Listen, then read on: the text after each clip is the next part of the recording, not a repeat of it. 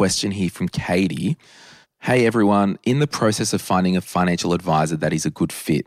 In the meantime, any thoughts would be appreciated.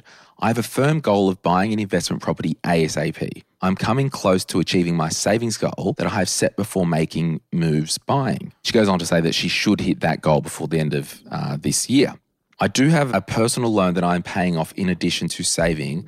I'm feeling the pressure and motivation to get a property under my belt as soon as I can.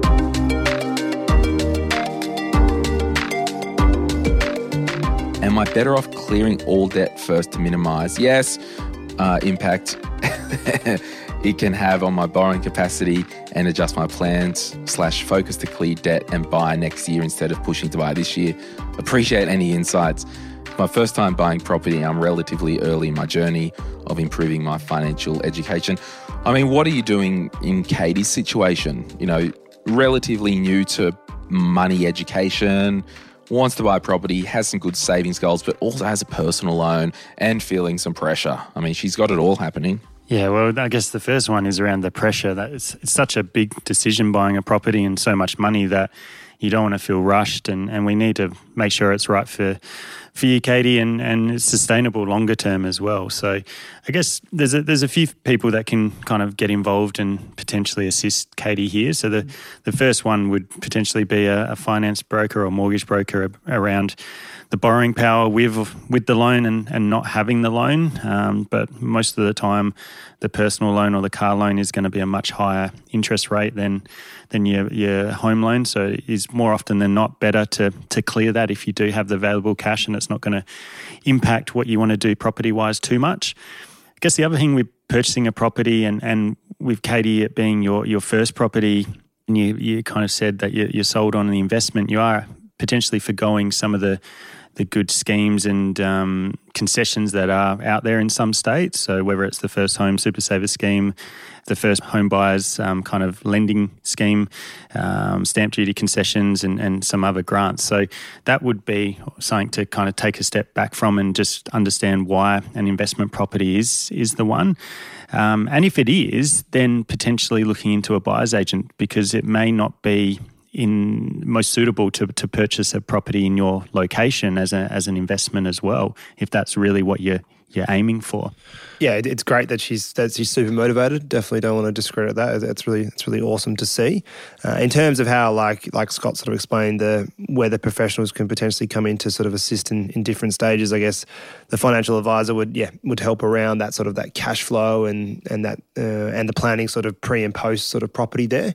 The mortgage broker's obviously got to help with the borrowing capacity and how much that's being impacted by the car loan. I guess my main concern, or where we would sort of... Well, we don't even know if it's a car. Could have been a holiday. Oh, true. Yep, true. Sorry, I thought it said car loan.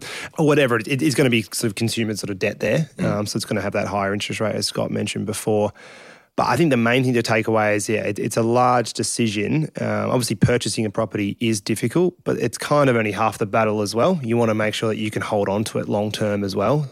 Yeah, in this situation, Katie, I'm just looking at, it's your first time buying any property and you're early in the journey of improving your financial education. So what I'm 100% doing is going back to, Google Glenn James Sound Financial House or buy the book, Sort Your Money Out, Get Invested. And I want you to have a look at my Sound Financial House. Work on those foundations first. Foundation 1, cashed up and debt-free. So we've got an emergency fund. We've got no personal loans, no consumer debt. Second foundation, a spending plan or a budget. So we've got systems in place. Third foundation, some personal insurances. Fourth foundation, wills and estate planning. I'm honestly going back and building right from the ground up, because I would hate for you to go to a mortgage broker because you might have a cracking income. Sure, might be able to borrow $600,000 tomorrow, even with the personal loan. You go and buy that first investment property, it's in a regional centre, and you've kind of just walked into this thing because that's the right thing to do, but you haven't actually built from the ground up. And we don't want, as you said, Alex, we don't want you to have to sell that property. It needs to be sustainable. It needs to be sustainable.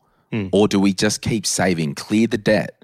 And as you said, Scott, We maximise some government guarantees. And in New South Wales, just recently, the new government, the new Labor government that is, they've announced that they want to tweak the stamp duty concessions, get rid of the land tax for first home buyers, the choice, no stamp duty and land tax, and just increase the thresholds to like $850 or something like that. So in Katie's situation, I'm totally chilling out. I don't think a financial advisor might be necessary today because you can pay that debt off yourself. You can save an emergency fund yourself. You can get, Google the Glenn James spending plan. Trust me, you'll be surprised what you see in terms of price on there. Wink, wink. And then you might reach out to an advisor, just get some insurance set up. Maybe just call your super fund and just get on top of where your super is and keep learning. But I'm not rushing out and buying a property because you're feeling pressure. And for those who are feeling pressure to do crap, tell the pressure to get stuffed. You need to have, it's like, I don't feel any pressure because I do what I want to do. And particularly around such a big decision like property, because, it's hundreds of thousands and sometimes obviously millions in terms of what your purchase price or what you're borrowing and stuff like that. And you want to be as sure, you're never going to be completely sure about anything, but you want to have, like you said, that sort of sound financial plan in place, those foundations, because it's not an easy thing to undo once you've purchased as well. There's high transaction costs with property. Well, you can't walk in and walk out of property. No. Like you can walk in and get a personal loan and go on a holiday, buy a car. Like it's a big process.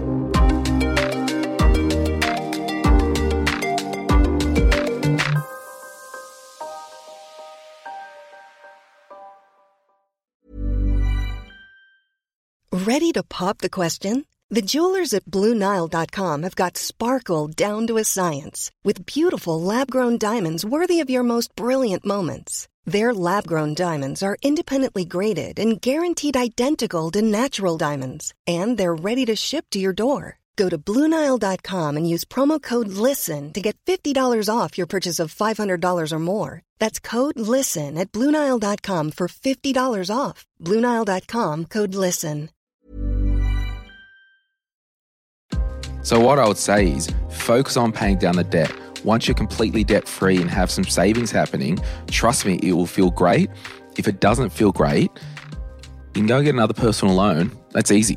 Yeah, they'll give them out pretty easily normally. Yeah, so in this situation, I don't actually think a full financial plan with multiple strategies, multiple all this, because this is the purpose of the My Millennial Money podcast, to get you to a point where I've helped you get some direction. I've encouraged you to pay off your personal loan. I've encouraged you to at least have a spending plan or at least a second savings account. At least get your wills done, Which is going to be well above the majority anyway, if you've got those things in place. So. And then if you go in your hearts of hearts and all that stuff, I think I do want a property to live in. Okay, well, we can go down that road.